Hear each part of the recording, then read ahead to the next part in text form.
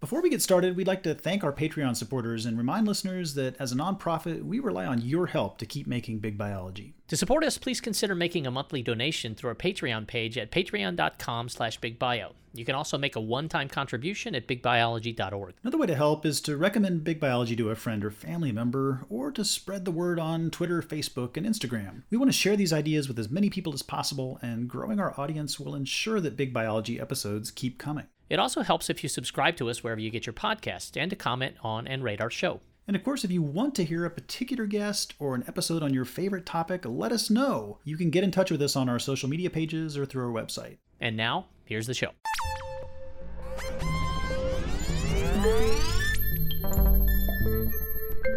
On Big Biology, we've devoted many episodes to the nuances of evolution, including ideas like agency, niche construction, epigenetics, and epistasis. Prominent among these, and maybe most prominent, is the idea of phenotypic plasticity, which describes how phenotypic variation arises from the effects of genetic and environmental forces acting together. An example of plasticity: the fur color of an Arctic hare depends on day length. In some populations, hares molt so that they have dark fur in the long days of summer when their backgrounds are dark, but white fur in the short days of winter when backgrounds are likely to be snowy. In other words, the effects of the genes that control fur color change based on environment, in this case day length. And whether or not that plasticity matches hares to their backgrounds strongly affects whether they have lunch or are lunch. Of course, within a population, patterns of plasticity can differ from one individual to another.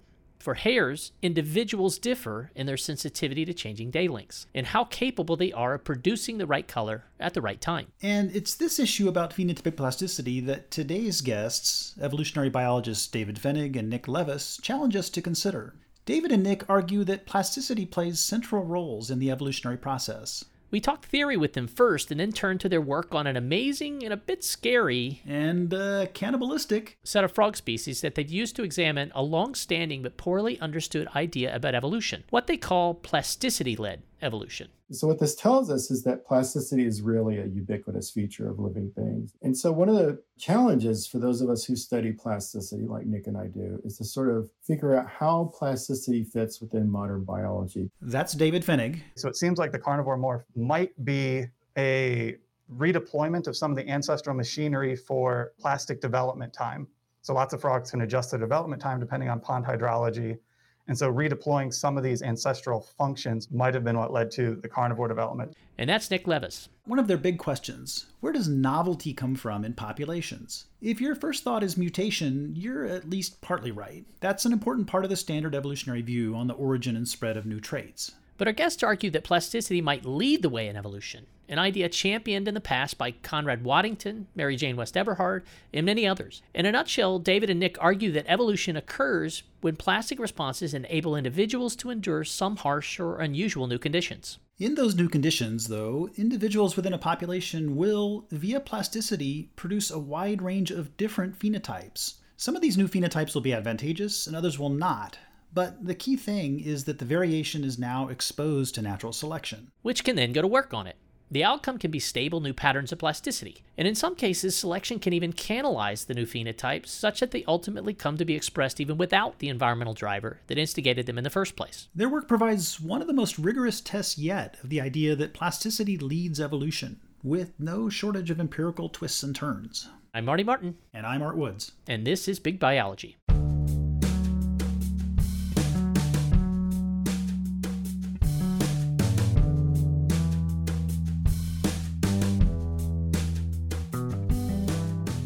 So thanks so much to Nick Levis and David Fenig for joining us on the show.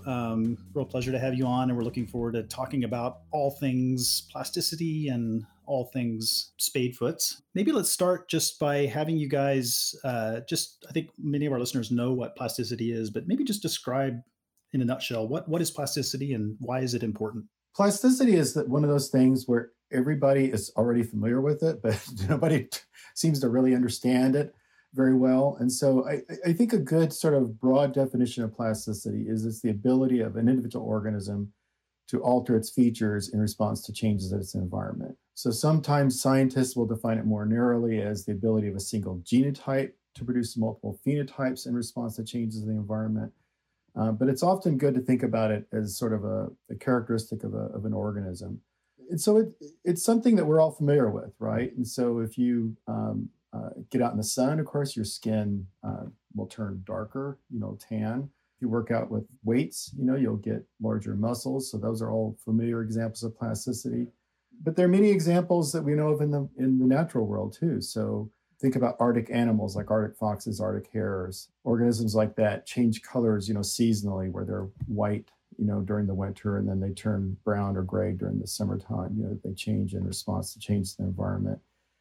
And one of the things that scientists have discovered in the last just decade or so is that all organisms, or at least all major groups of organisms, from bacteria to mammals, have the ability to undergo changes in their patterns of gene expression in response to multiple changes in the environment. So changes like temperature or diet can cause changes in terms of when particular genes are active, and then how much product those genes produce, how much protein or RNA those genes produce. And so what this tells us is that plasticity is really a ubiquitous feature of living things. It's really, I think, a defining feature of life. And so one of the challenges for those of us who study plasticity, like Nick and I do, is to sort of figure out how plasticity fits within modern biology, because as everybody knows, biology has really become a story about the role that genes play in determining how organisms develop, how they function, and how they evolve. And so evolution in particular is very gene-focused, gene-centric. And of course, this is a vestige of the amalgamation of Darwin's ideas with Mendel's discoveries of the gene that happened around the same time in the middle part of the 19th century, and it's continued to this day. And so those of us in evolutionary biology in particular are tasked with figuring out, how this ubiquitous phenomenon fits within sort of our framework for understanding the natural world. And so you asked, why is it important? Well, we think it could be important in a number of different ways. And so one way that seems to be relatively uncontroversial, although this isn't, unanimously agreed upon, is that because plasticity is often, but not always, but it's often beneficial to individual organisms, it can help them deal with variation in their environment by producing a better match for their environment and thereby enhancing their own chances of surviving or reproducing, that it may also benefit entire populations and help those populations to persist and deal with environmental change. So it's long been thought that plasticity might play an important role in biology and basically just buying time, allowing lineages to persist so that they don't go extinct. There are other ideas of how plasticity can impact evolution, but basically we think it probably plays an underappreciated role in evolution. Here's something I thought about with respect to plasticity since I'm a physiologist myself, and that is, people think about plasticity over different time scales, right? There's developmental plasticity, so things that develop over the course of the juvenile period and are fixed later in life, versus reversible kinds of plasticity. And I think you mentioned some of those. But if we go to like a really extreme sort of short-term time period, like, if I get up from this room and go out for a jog and my heart rate goes up, do you consider that change in heart rate to be a form of plasticity? I do, yes. I would lump all those in with plasticity. Okay, so any sort of phenotypic change over short or long term, reversible or irreversible, you would call plasticity. Okay, great. That's how I think about it, but I didn't know how, is it worth like distinguishing those two kinds or not? I mean, if you're trying to define it differently, you can, like as you were mentioning, there's the fixed, what sometimes people call developmental plasticity, is whenever that early life period and then you're stuck with it. Or sometimes you hear flexibility in terms of for more reversible or reversible plasticity. Implications of some of those could differ depending on when they're expressed in terms of like the reproduction of the individual. But for most of, I think, what David and I think about, we don't make a huge distinction. I think in science, it's always better to start out as broad as possible and all as encompassing as possible when you're discussing some phenomenon. And you can always restrict it down later. But one of the problems I see in science a lot, not just in biology, this goes on physics, it goes on chemistry, is people often be talking past each other because they're talking about the same phenomenon, but maybe at a slightly different level, or slightly different, like you're talking about with plasticity, a different time frame. And so I just think it's better to just say, look, any sort of change in an organism's features in response to a change in its environment, we're going to dub as plasticity. And then you can sort of parse out things like reversible or irreversible or developmental or, physiological, behavioral, whatever you want to do later on. I think that's fine. Yeah, that's good. I'm philosophically inclined to just totally agree with that. Like I'm a lumper by personality, so nice way to start. And I think I'm a lumper too, probably to a fault most of the time. But in line of where we're going to go, we can't jump the gun on the plasticity first evolution concept because, well, we haven't even described it yet. But Nick, something you said just a minute ago, the time scale over which these kinds of things happen, I mean, that would, it just seems intuitive that there are ramifications, evolutionary ramifications for that. There's a developmental plasticity. You sort of get one shot in your life where selection is going to make a difference. Whereas something like heart rate, there's many, many, many opportunities where plasticity is going to intervene over the span of the lifetime of an organism. So in one way, it makes sense to define plasticity in an inclusive way, but it does seem that there may be some different implications of the various forms, and maybe that's something we can circle back to. So if that's good with you guys, is it time to switch to plasticity first evolution? I think you guys are proposing this concept in the context of how does evolution happen and what comes first. The conventional way, but you tell me if I've got this wrong, the conventional way of thinking about evolution is usually that some mutation shows up in a population, provides the opportunity for selection and populations diverging thereafter. But the plasticity first hypothesis is a little bit different. You get a plastic response to an environmental change, and then several things happen downstream for populations to evolve. I'm not going to steal your thunder on that part. But is that right? Or how would you frame the plasticity first evolutionary hypothesis relative to conventional ways of thinking about evolution? Yeah, so I can speak to that a little bit. I think you nailed the big picture right on the head, where it's typically thought of a mutation-led or de novo mutations giving rise to some new trait or bout of evolution. Or you might have evolution from standing genetic variation, so variation that exists. In both those cases, obviously, mutation is the fodder for selection. But plasticity-led evolution, we're probably going to fall into saying plasticity-led instead of plasticity first. And that was more just, we can get into why David and I made that verbal switch. But part of this issue is what comes first. Mutations are obviously the first thing that comes up, but they may not be the most important. But evolution from standing genetic variation is, plasticity-led evolution is a branching off or an extension of that, and one way of thinking about it, where you have a pool of variation and not all of it isn't necessarily relevant in the current environmental context. And so then you have some environmental change exposing that variation through development or through the response to that environmental change. And if individuals vary in that developmental response, then you have the fuel for selection. And so it's that interaction between the pool of genetic variation with the environmental change that is starting the bout of evolution. And that can be contrasted where you have a de novo mutation that gives you access to a new environment. And so a popular example from a few years ago is the water striders, where this genus evolved a fan that helps them turn and navigate flowing streams more easily. And they traced the origins of that to a gene duplication. And so that allowed them to move into a new environment. And those mutations are restricted to that taxon only. And so that's like a case of mutation-led or taxon-specific evolution, whereas plasticity-led is the environmental changing interacting with standing genetic variation and development is the impetus.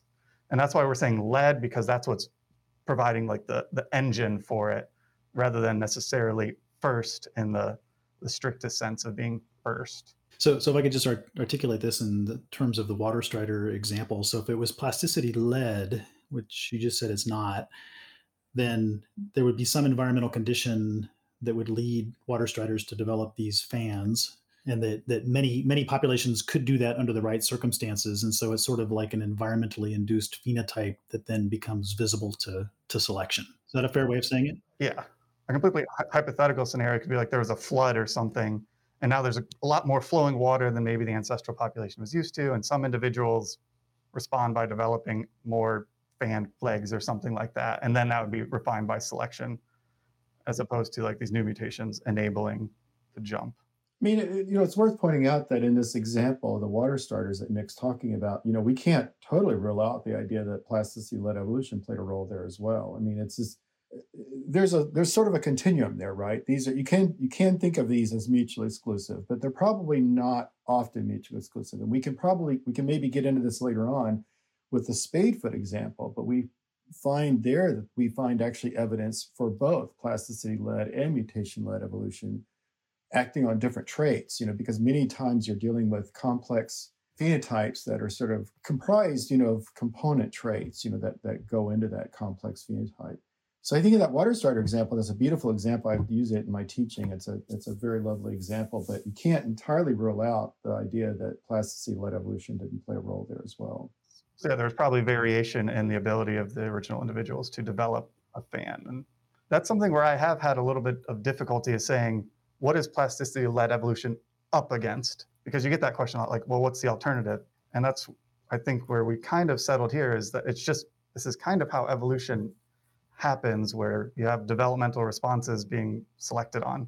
Whether that response is induced by a new mutation or the environment is kind of where the differences come in. And I think that's something that Mary Jane West Eberhard tries to talk about in her book, is like, this is just how adaptive evolution occurs, not necessarily against some other view, which maybe would be a strict mutation, and then bam, that's how it happens. Mm-hmm, mm-hmm. Maybe let's talk about the history of these ideas just for a moment. So the other person who comes immediately to mind is Waddington, and work on Drosophila wings and heat shock and that kind of thing. So how similar is your idea, plasticity-led evolution, to the ideas that they were articulating? So I'll go first and I'll let Nick chime in. I mean, I think that we certainly would never claim that these ideas, the plasticity-led evolution, plasticity first, is novel to us. I mean, we basically are just taking ideas that others had proposed, like Mary Jane, like Waddington, like Schmalhausen, Baldwin. I mean, you can keep going back, had articulated at various points in time. I think the real motivation for producing the paper that sort of introduced this idea of plasticity-led evolution, the 2016 Tree article, was frankly a little bit of frustration over the inability of the field to sort of decide what were the key criteria and what were the critical predictions we need to go out and test. And so we really were interested in figuring out how, when you just boil all these ideas down, and if you're interested in evaluating the role that plasticity plays in facilitating evolution, we were asking ourselves, well, what would you, if you were a beginning graduate student like Nick was, what would you actually go out, what kind of data would you collect? And we wanted to be agnostic about this. We didn't want to sort of argue in favor of this idea. We wanted to be fully open to the idea that, well, maybe plasticity doesn't do anything to evolution. Maybe the critics are right. And so we were really interested in coming up, as I said, with a scheme, set of criteria, set of critical predictions, and methods for testing these predictions. We really were interested in setting up a framework for doing that. I think to also complement the timing of everything, there was a recent paper that came out in Nature when I started grad school, the point counterpoint. And basically the bottom line was, if we want to see how important plasticity is in evolution, we need more tests, especially in natural populations. So like Waddington had shown in fruit flies that this process can happen, but that doesn't tell us that it has or how relevant it is to actually how things are evolving in the real world or out in nature. And so that's why we also focused on in natural populations and trying to distinguish and lay criteria for boots on the ground folks trying to do experiments on these ideas.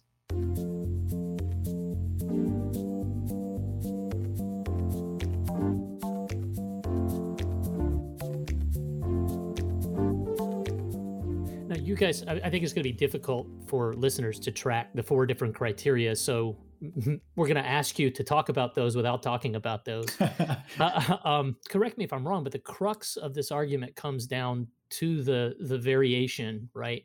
I mean, and so in your case, I think your point 2 is that this plastic response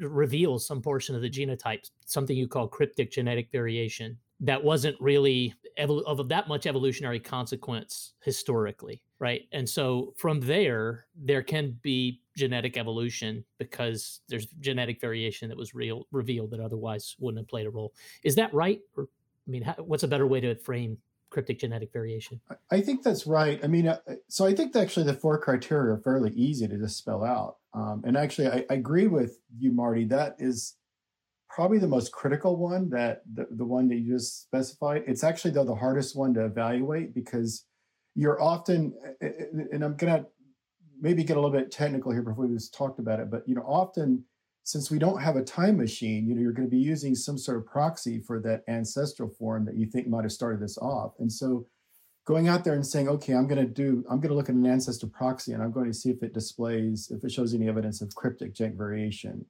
in the trait of interest when you expose it to some novel environment. Well, I mean, there are all kinds of reasons why that variation might be exhausted, might not be there. And so finding that variation is nice, but not finding it is not particularly conclusive, and so, but anyway, the first criterion is simply that under this plasticity-led evolution scenario, you would expect that you should find some evidence that the focal trait that you're interested in was environmentally induced in that ancestral lineage. So in other words, this whole thing got started off by plasticity, right?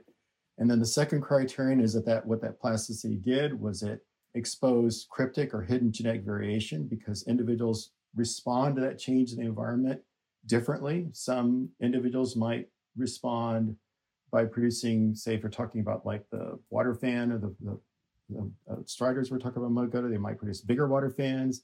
Some might produce smaller water fans. Some might not respond at all to that change in the environment. So that's the hidden genetic variation.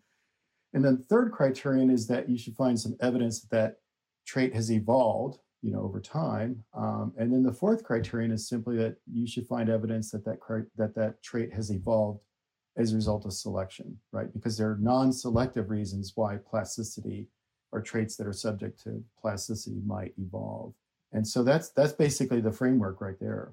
Yeah, that's a great compact overview. Yeah, that was as compact as it gets. Thank you. You could boil it down to 2. There's the induction and then the refinement, right? The induction is plasticity, and then refinement by selection. Okay, the ultimate compaction, yeah. So let me just ask about that first one, which is pretty interesting. So you're saying that there needs to be evidence in the ancestral population that there is something inducible by some environmental shift. But of course, like, you can't go back in time and revisit that ancestral population. And so you do this thing of looking at sister populations or sister species, right? Is that how you go back in time? Right. And so like Nick was saying earlier, you can show this in the lab, right? So people do beautiful experimental evolution studies, including looking at some of these ideas, and can make strong arguments for that. But I believe it was actually David Wake who made the comment, to give him credit, the late David Wake, that this idea that, he thought genetic assimilation was a cool idea, but he said, showing it happens in the lab is not the same thing as showing it has happened in nature. And more importantly, showing that it has happened in nature and led to some ecologically relevant, important trait evolving in nature. And so really what we were interested in doing is coming up again with a framework whereby you could apply this, as Nick said earlier, to natural populations, where you're not going to probably have those ancestors that are still with you, those extant forms. Except maybe in the cases of like a seed bank or other things where you might have refugia and you can do a resurrection type study. Or maybe like a range expansion. Like what you study, Marty. Yeah, so, exactly. Yeah, I was going to say range expansions. Yeah, maybe range expansions could be okay. Range expansions are the most important way to study this altogether. So anyone doing that. Oh, hey, I'm gonna mark you down as having said that, Nick.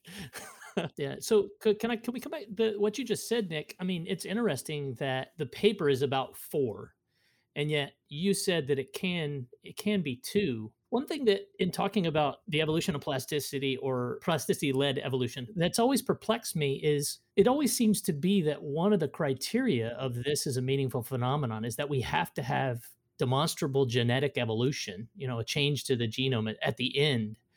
And I just wonder, why isn't a possibility that we have the evolution of these plastic systems that allow lineages sort of not to go away because of the plasticity?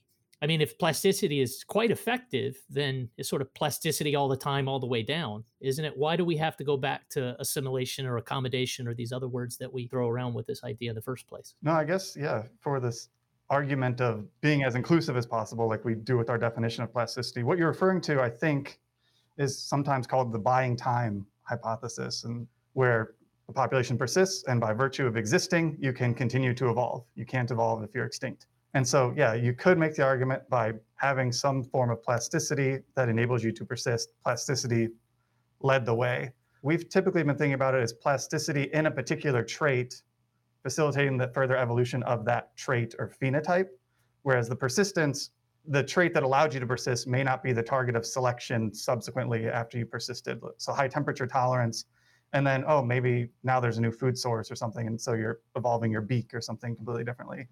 Whereas the plasticity led that Mary Jane kind of describes with the genetic accommodation, the genetic assimilation, is a particular trait's response to a particular environment, and then the evolution of that trait into a new form, or more adaptive form, or having some other consequence for diversification or speciation or something like that. Gotcha. Yeah. Well, to tie it back to the thing that we talked about, this inclusive definition of plasticity, I mean, to put a specific on it, when you think about physiological and behavioral forms of plasticity, I mean, a lot of those achieve their functions, right? Help populations to realize fitness because they're reversible, because they're plastic. So, well, you guys are going to kill me for asking, and listeners are going to turn this off immediately. But how do we think about plasticity in plastic traits, right? If there's selection for traits that are, perfectly reversible or perfectly malleable, I mean, isn't that in a sense kind of a form, one of the holy grails that populations might aspire to? When we start to be specific about the trait, I mean, it gets complicated, but I think it gets interesting too. So I'm not sure I'm understanding your question, Marty. I think if I'm following what you're saying, you're raising, to me, one of the really big mysteries in this whole field of plasticity is why would you ever lose plasticity? Is that kind of what you're getting at? Well, sort of. I mean, or why not be perfectly plastic to all things? Yeah, it might be perfect. So I'm thinking about, let me be really specific about this. Let's say fever, right? A fever is protective. You elevate body temperature, you change the way your immune system works, you get rid of the parasites, and you go on your merry way. But you better keep doing that forever, every time you get an infection, or things aren't going to go well. Well, we have an adaptive immune system. That's not totally true, but that's an example of what I'm talking about. Turn up your body temperature, turn it down when the time is right, and then do it again next time. So that's selection for the sort of optimum reversibility, or not optimum, but an effective reversibility, right? Yeah, no, I mean, this is something, again, if I'm following you, that we have struggled with ourselves, and a lot of people have, which is that why don't you just maintain that perfect plasticity? That's sort of one type of plasticity's evolution, right? Where you get sort of an enhancement of that plasticity. And that's what, Mary Jane has referred to as genetic accommodation. And that's sort of one aspect of genetic accommodation. I mean, the other aspect of genetic accommodation, not to get into the jargon here, but is, going towards losing that plasticity. So you go towards what Waddington dubbed as genetic assimilation. And that direction has always been very odd to me. I mean, why would you ever lose that plasticity? And so for a long time, people thought that what could be driving that is that there's some cost of plasticity. And as you folks know, there have been many efforts to try to identify cost of plasticity. And there have been some documented costs, but they tend to be fairly small. And in many cases, we just haven't been able to find costs, And so unless we're completely missing something, it suggests that that plasticity is not super costly, I think is what I take from that. So there must be some other reason why evolution just doesn't take you in a direction where you maintain perfect plasticity. Maybe for some traits, maybe for physiological features, or maybe behavioral features, or, we talked earlier about gene expression being responsive, but maybe for other sorts of traits, especially morphological traits, maybe maintaining that sort of flexibility all the time is just not the way to go. So I want to shift now to asking about spadefoots. So that was a great overview of the theory. I think what we want to do now is just apply this in a more concrete way to your group's work, the two of you, your work you've done on spadefoots. And David, I think I met you out in the Chiricahuas in Arizona about 10 years ago. When you were working on spadefoots out there. And I think it would help just to maybe give us a little bit of the natural history of the system. What species are we talking about? And maybe say something about why those make a good system for testing these ideas. Yeah, so spadefoots are frogs. They're sometimes referred to as spadefoot toads, but they're not really toads. They're actually frogs. They're actually a very basal group of frogs, meaning that it's a very ancient lineage. So if you look at the sort of family tree of all frogs, they're down near the base of that. They are sort of their own unique group. You sort of characterize them based on various morphological features. But one of the things that sort of unites them is that they have evolved numerous adaptations that allow them to live in or to breed in really ephemeral types of settings. There's two genera of New World spadefoots. There's the genus Scaphiopus, and then there's the genus Spia. And in the genus Spia, the 4 species that are currently recognized in that group all have the ability to produce a different type of tadpole that allows them to accelerate development. So normally, spadefoots, like most frogs and toads, when they hatch out, normally they're this sort of just football-shaped body form or an oval-shaped body form. They're sort of got a very Catholic diet. They basically eat anything, so they're omnivores. They tend to maybe lie along the spectrum more of an herbivorous type diet. But in this genus Spia, if a young tadpole eats meat early in its life, then some of those individuals might develop into this very distinctive form that we refer to as the carnivore morph. And so the carnivore morph is characterized by, first of all, its diet. It tends to then specialize on meat as opposed to the omnivore diet of the other form.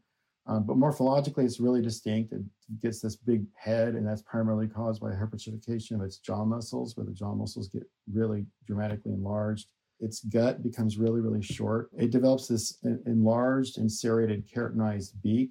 So the mouth parts of the normal form are just these really thin little plates. And then on the carnivore, they become sort of like looking at a hawk's bill, where it becomes really thickened and sharpened. Sounds horrifying if you're another tadpole. Well, they are. And actually, what's fun is you go into the ponds where they occur, and you can just feel them chewing on your legs, and they will just, they'll chew on anything. Wow. You can literally feel them. This is a missed opportunity in a horror movie, David. Yeah, well, there is a little bit of it's kind of the horror in the amphibian world, because they're also really cannibalistic. That's actually what drew me into this system in the first place, was the cannibalism and trying to figure that out. So behaviorally, they're really different too. They're very, very aggressive, whereas the omnivore morph is sort of very docile and gregarious. They school in large groups. The carnivore is solitary. And so when you walk up to one of these ponds, if the sun's hitting right, you can just see the carnivores in the pond, because they're these, they tend to also be a lot lighter in coloration. So they lose a lot of their pigments. And then they're just zipping around the pond, just very frenetically. And they lose the pigmentation to be camouflage? Is that a way? Well, we don't know exactly what's going on there. What's happening is the melanophores are becoming more concentrated, and so rather than being overly dispersed like in the omnivore, and so with the omnivore, they're sort of like gray, and they are sort of blending into the background, whereas the carnivores are becoming really light in coloration, sort of a golden color. We don't know if there's any adaptive significance to that, to be honest with you. But what I was going to say is the last important difference between the two morphs that I alluded to at the beginning is the introduction of this system, is that they're also really fast at developing. And so we think the carnivore is in part an adaptation to get out of the most ephemeral ponds, because typically these ponds might only last a week or two. And so, the omnivore just can't get out fast. So that's kind of the natural history of this system. And so What's really neat about this system, though, is that if you look across the New World spadefoots, the expression of this carnivore morph, you see at sort of different levels, right? And so you get, in some lineages, you get a really extreme carnivore produced. In some lineages, you get sort of kind of an intermediate carnivore produced, if you will. And then in some lineages, you get even kind of a weakish carnivore. And then in different lineages, like in the genus Scaphiopus, you don't get any carnivores at all. They only produce omnivores. But what's really cool is that if you take those members of Scaphiopus and you expose them to conditions that would normally induce a carnivore in the genus Spia, while you don't get a carnivore, you get sort of a very rudimentary version of that. You get the beginnings of that, right? And so that's what's exciting about this system, is that we can use this sort of comparative approach, which, as I emphasize to people, this is what Darwin argued for. He used this extensively on The Origin of Species, talking about looking at the evolution of complex features like the eye and so forth, as he used organisms that were at these different stages to infer how evolution might have unfolded. And that's basically what we've tried to do in our lab.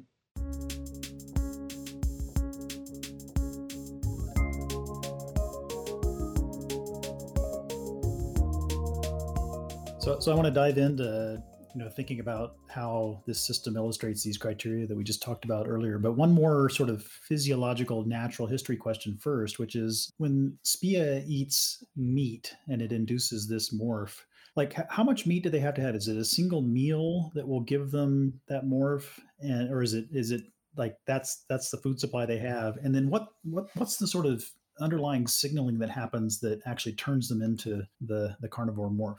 Well, I'll take the first part and then I'll let Nick deal with the second great. part because he's done some nice work on that. But the first part is the short answer is we don't know for sure, right? How much meat it takes. And it's like a lot of things where it probably depends, right? Depends. And we think that one thing we are pretty certain of is that there seems to be a lot of underlying, now I'm going to just say for now, heritable variation, include things like epigenetics that Marty's interested in, because we don't know if it's totally genetic. But there appears to be a lot of heritable variation in the ability to respond to the meat diet, right? And so some lineages, some SIB-ships, even within the same population, some SIB-ships are really prone to eating meat in the first place and then responding to that meat meal by producing carnivores. Some are fairly refractory. Again, that's why I say it depends, right? Yeah, and that's the kind of underlying variation in plasticity that you would expect in an ancestral population. Exactly.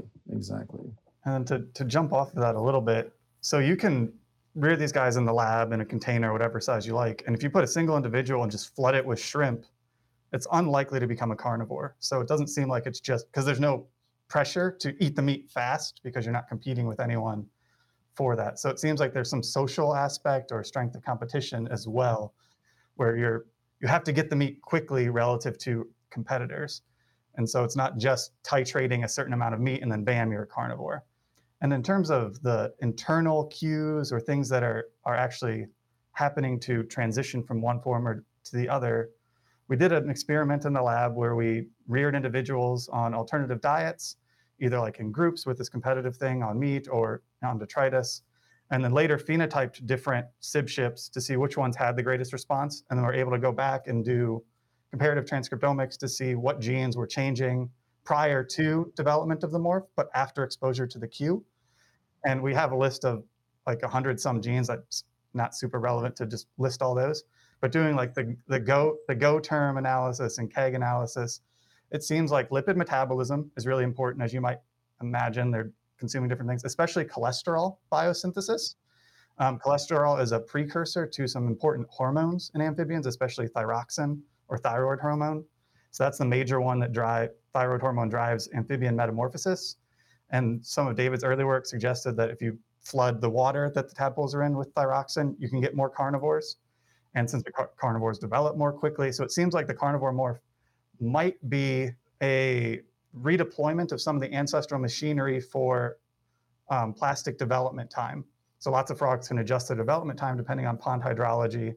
And so redeploying some of these ancestral functions might have, and then refining them and adding new things might have been what led to the carnivore development. And then we also discovered in that study that the peroxisome seems like it might be a key organelle because it has an important role with fatty acid oxidation.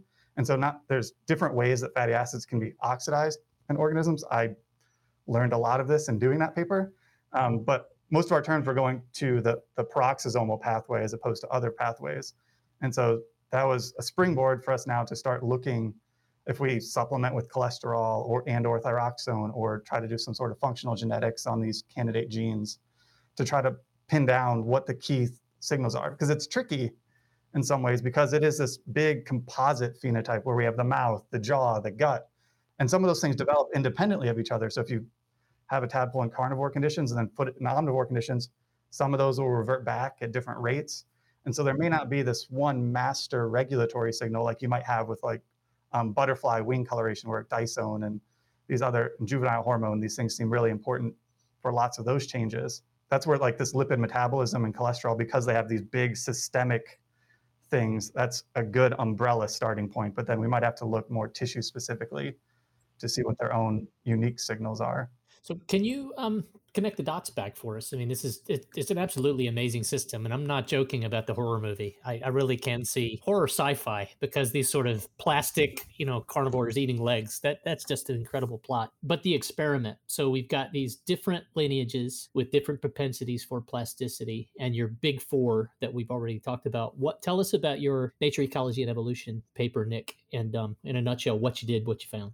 Yeah, so as David outlined, we have this outgroup species, Scaphiopas. We focused on Scaphiopas holbrookii, which was in North Carolina, easy to acquire, get it in the lab. We have the other player was Spia multiplicata, which exhibits the polyphenism pretty regularly in lots of natural ponds. And then the third player in that paper was Spia bombifrons, which its native range, it seems like, is more Nebraska, Oklahoma, the Great Plains. And then it's had a range expansion down into the southwest, where it's undergone character displacement with Spia multiplicata. And so in ponds where they co-occur, Spia bombifrons is almost all carnivores, and Spia multiplicata is almost all omnivores, even though in their ancestral ranges, they both produce both morphs at intermediate frequencies. And so we have this gradient of no carnivores, intermediate levels of carnivores, and then lots of carnivores in the same geographic area under similar environmental conditions. And so we started out by testing for that ancestral plasticity, so trying to capture those bullet points 1 and 2. So we reared Scaphiopas holbrookii on a shrimp diet and on a detritus diet, measured many of the phenotypic traits that we know respond to diet and Spia, found that 3 out of the 4 we measured did show a plastic response, not always adaptive and not always very robust. We also looked at gene expression. There's been a number of genes that have been identified as being morph and diet dependent in Spia. So we looked at some of those, and again, several of them showed a response to diet, also not a coordinated adaptive response. But we still took this as, okay, these guys respond to the environmental cue that we suspect the ancestor experienced. And then when we compared those results to what we saw in Spia multiplicata, which had been shown for many years, they show an adaptive response in all these traits, and their fitness is equivalent on the 2 diets. Whereas the Scaphiopas holbrookii in that experiment, their growth was poorer on a shrimp diet. So they change, but they don't do well under those conditions. And we found that SIB ships, there was like a family by response effect. So there was an interaction suggesting to us that there was variation among SIB ships and how they respond. We followed up on that part of it in a separate paper with an undergraduate where we looked at more SIB ships and under competitive conditions, and are pretty confident that there's variation in how they respond, and those individuals that respond to shrimp in a more adaptive way have a fitness advantage. So that helped fill into the story. Yeah, I mean, that's an amazing system. It's a cool story. I'll encourage everybody to read the paper. It's just a beautiful paper, and the effort. I can imagine how much work goes into that project. So that was the first half of the paper too. I'll let David take the second half so that I'm not just preaching to everyone. But wait, before you launch on that, David, I just want to ask one point of clarification, which is, so in these populations where multiplicata and bombifrons co-occur, you said that the bombifrons is almost all carnivore morph. So is that still plasticity that causes them to be carnivores, or is that like have become a fixed thing so that it's like an example of genetic accommodation, for example? So we had a follow-up study to this 2018 paper where we compared Spia bombifrons in these sympatric populations to Spia bombifrons in their ancestral range. And we found that in some of the traits, irrespective of diet, these sympatric ones were showing the carnivore morphology.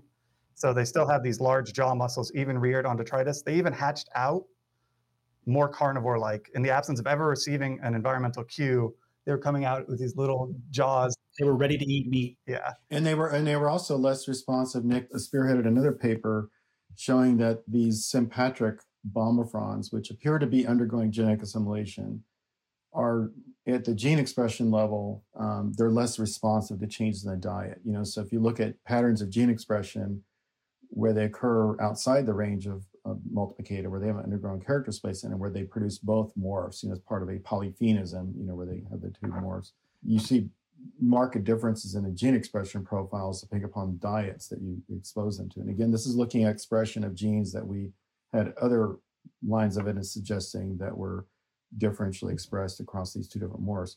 But if you look at that among animals from the populations that co-occur with Multiplicator, where they seem to be undergoing genetic assimilation, the gene expression profiles are completely overlapping with each other. It's like they've lost the plasticity in gene expression.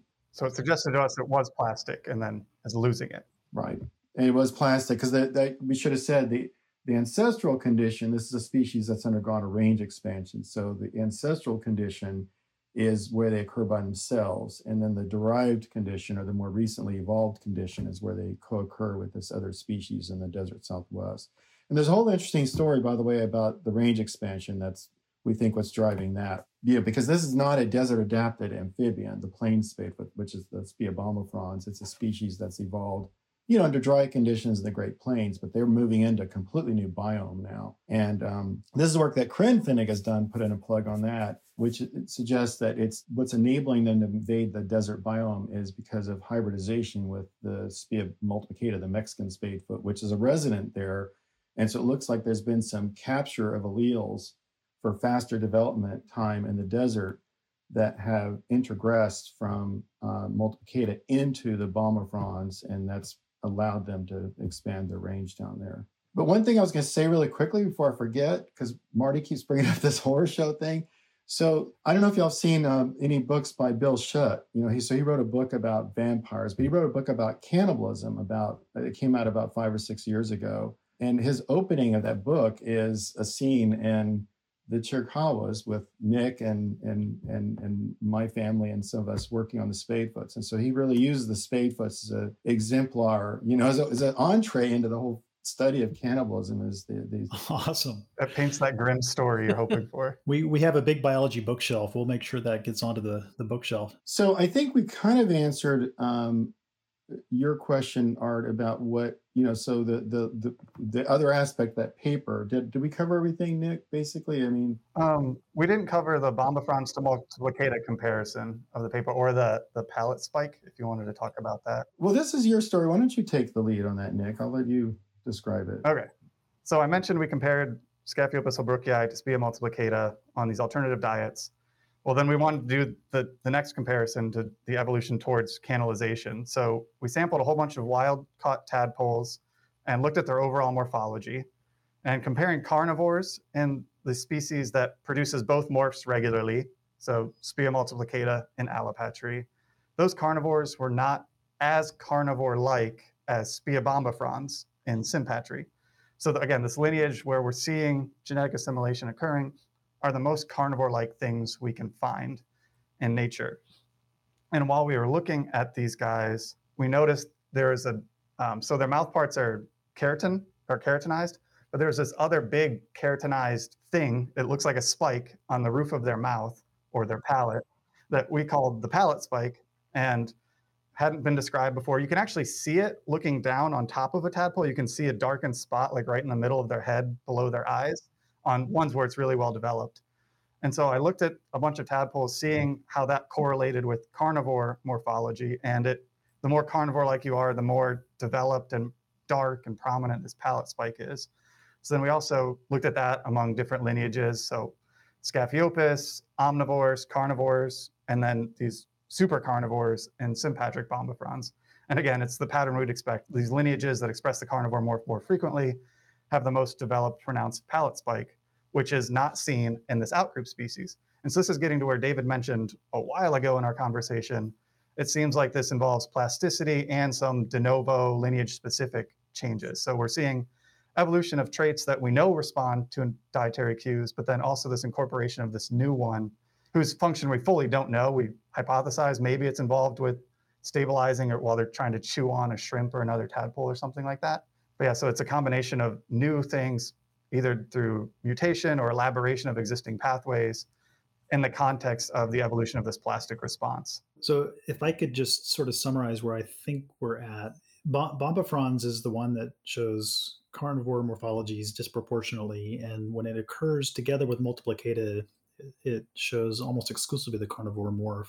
And so if I had to sort of articulate this in terms of your scheme, there is this ancestral form of plasticity that leads to a kind of carnivore morph, but that there's been further refinement in these lineages that really sort of specialize on the carnivore morph. And now they're kind of super carnivores with a different sort of additional set of behaviors and morphologies that make them more effective at eating meat.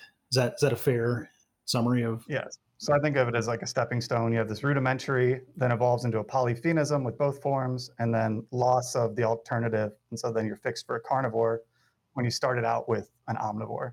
And that's the canalization aspect that we were just talking about. So, yeah.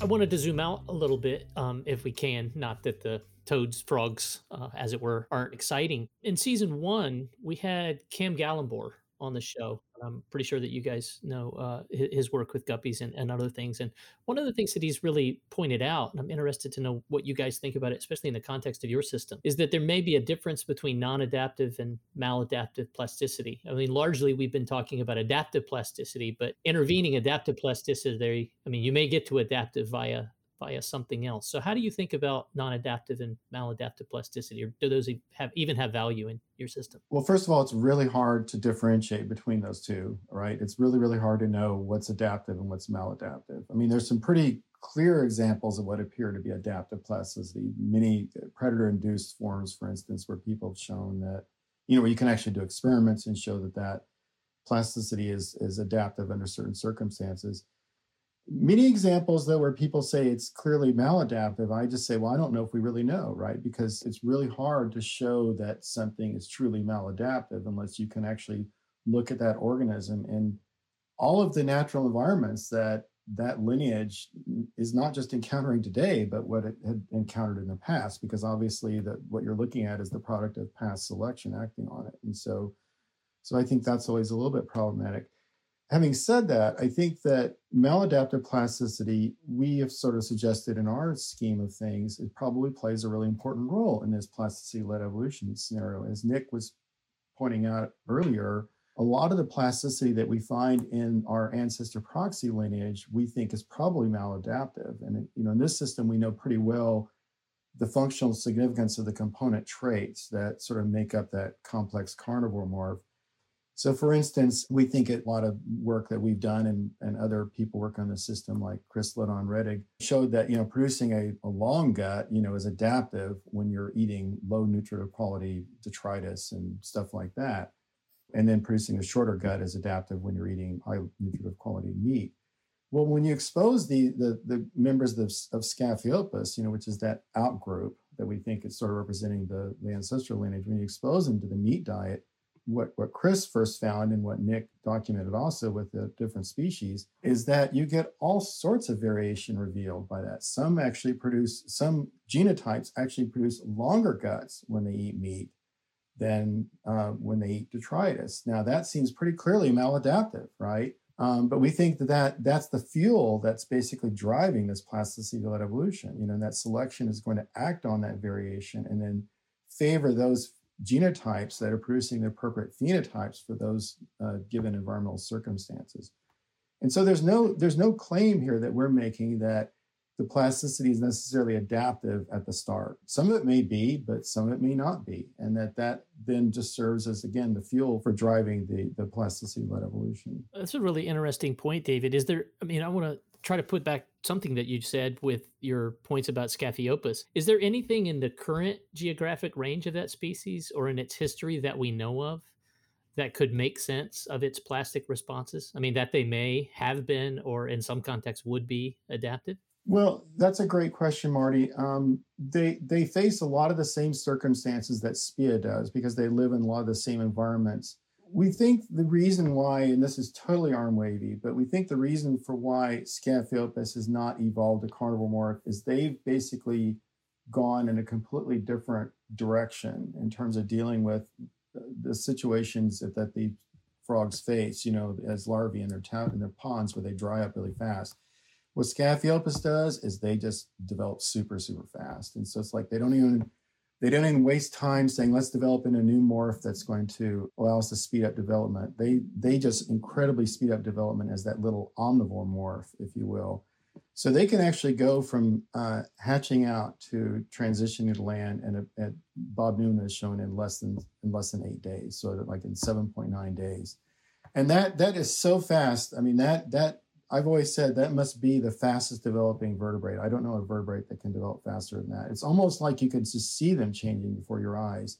And so, with that strategy, it's like it probably doesn't pay to invest a day or two to move the tissues around developmentally to become a carnivore. This works for them. Now they come out very, very small. They, no doubt, they're like oysters, right? They suffer probably super, super high mortality, we think. They do have much larger clutch sizes, but that seems to work for them. I think, Marty, too, to get at your big picture question, bringing up Cam Gallenbohr's work, there's been also some follow-ups looking at like comparative across bacteria and yeast to see how often plastic responses are reversed by evolution. So is the response maladaptive and then has to be overcome? And they found lots of evidence for these reversals and for reinforcement. The one caveat to all of that is that it's primarily been looking at gene expression responses too. So it's not always clear, at least to me, how those translate into like a higher order phenotypic response. But I think that's something that I pegged a few years ago as one of the emerging frontiers, is trying to know what the role of this maladaptive versus adaptive plasticity, and as a field, can we figure all this out? I think that's an important frontier. I wanted to circle back to something we talked about at the very beginning, just ask again about cryptic genetic variation, which I think you've convinced us is super important. But so we step back from Spadefoots and this system of yours, in general, would you say that there is a ton of cryptic genetic variation out there? And is that getting released under new climates, new regimes all the time? Is that one of the real fuels for evolution, would you say? So there seems to be a lot of cryptic genetic variation out there. I mean, this insight comes back, it's really started like in the 60s by people like Lewontin, and when he and others went out and started measuring genetic variation in natural populations back then, using allozymes, a technique that nobody's used in decades, right? And they found there was all this genetic variation in natural populations that people were just stunned by it. And, since that time, other studies have shown there seems to be a lot of variation, underlying genetic variation, which is often not expressed. And so what's maintaining that variation? There's all kinds of ideas, right? So a lot of it just may be, doesn't have any functional significance at all, but some of it might. Some of it may be maintained because of selection varying, over time, selection favoring one phenotype at some point in time and favoring some other phenotype, so fluctuating selection and things like that. But yeah, that's really, as we said earlier, that's really the fuel that we sort of think is important in driving this plasticity-led evolution, is that variation is being revealed by selection. This is a very important point too, because when people hear us talking about plasticity-led evolution, especially people who are not sort of like plasticity people, they start thinking that we're talking about some sort of weird process that fits outside the realm of sort of standard evolutionary theory. And that's not what we're doing. I mean, this is, as Nick said earlier, this is selection acting on, genetic variation, or certainly heritable variation, and leading to adaptive evolution, which is the standard model going back to Darwin, over 150 years ago. And so there's nothing new about this, really, at some level. So yeah, to help hedge bets on this too, I've gotten away from saying genetic variation for things and just say heritable variation, to help appease folks like Marty who are looking at epigenetics and Russell Bondarhansky and transgenerational effects and stuff, because it seems like it's becoming more clear that some of these plastic things aren't always driven fully by genetics too.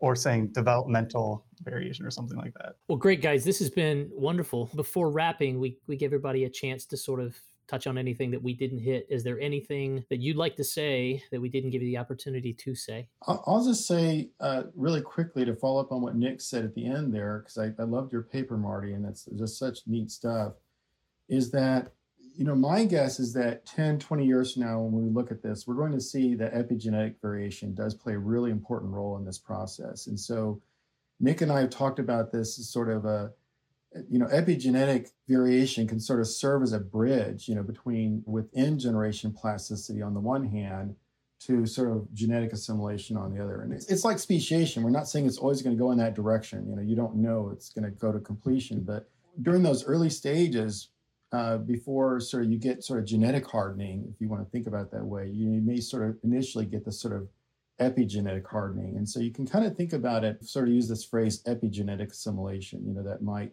start happening, where the phenotype initially is stabilized by things like, methylation mechanisms like that before you get an allelic change. And so I think that's something that I'd really like to see more people looking into that and seeing if you can find systems where you get range expansions, finding evidence for this kind of transition.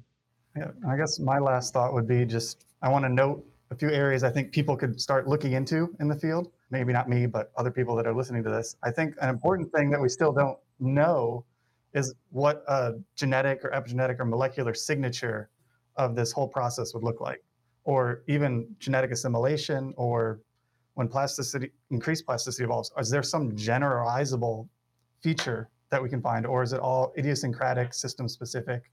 From my reading of the literature, it seems like genetic assimilation is often in downstream effector genes, but we don't know if that's always the case. I think another ongoing area is better understanding costs and limits of plasticity and how those influence its evolution. Because as David mentioned earlier, lots of models and theory says costs are really important for plasticity's evolution, especially its loss, but they've been hard to detect. And so what's going on there as opposed to limits of plasticity? So if you're expressing a trait constitutively, is it already a better form than a plastically induced version? So I think trying to figure out those issues with either modeling efforts and or more functional genetic tests in natural populations or lab populations, I think is a good frontier for the field. And of course, studying epigenetic potential, because I did like your paper as well, Marty. Thanks. I think that helps address part of this issue, is seeing what's actually happening in the organism that could be driving these patterns. Because a lot of our conversation and what Dave and I have talked about obviously has been high with phenotypic level primarily, with the assumption that there's genetic or developmental changes. But now I think we're to the point where the case has been made that this can happen in nature and it can be important. Let's work out what's actually happening under the hood. Yeah, and let's sort of get to a point where plasticity can be sort of mainstreamed within biology and not get sort of hung up on Lamarck. We proved Lamarck wrong, which of course that's not true, right? I mean, there's all sorts of misunderstandings there. So-called Lamarckian inheritance does occur. And of course, Lamarck was not the one who really came up with that idea. He just accepted an idea that had been around for 2 millennia. It would be nice to see plasticity sort of be incorporated into standard evolutionary theory without calls for overturning standard evolutionary theory, but also without calls for saying, keep away, you're going to, ruin everything. And so, just understanding that phenotypes are complex things and they're almost always a product of genes working with environments. All right. Well, thanks so much, gentlemen. Yeah, thank you very much. Well, thanks, guys. It was great to have you on the show. All right. Bye-bye, guys.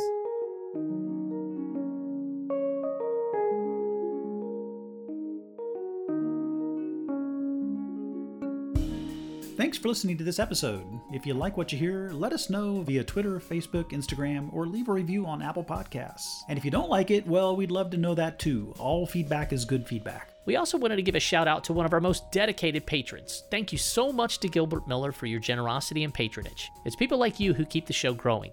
On the next episode, we talk to Paige Harden about her new book, The Genetic Lottery. Paige argues that luck plays a large role in lifetime educational attainment and income. We talk with her about genetic effects on human behaviors and whether ideas from evolutionary biology might provide new perspectives on social issues in humans. Thanks to Steve Lane, who manages the website, and Ruth Demery for producing the episode. Also thanks to R.B. Smith for writing the script, and Jordan Greer, Kyle Smith, Natasha Damright, and Brad Van Paradin for helping produce this episode, and Keating Shamari for producing our awesome cover art. Thank you to the College of Public Health at the University of South Florida, the College of Humanities and Sciences at the University of Montana, and the National Science Foundation for support. Music on the episode is from Poddington Bear and Tieran Costello.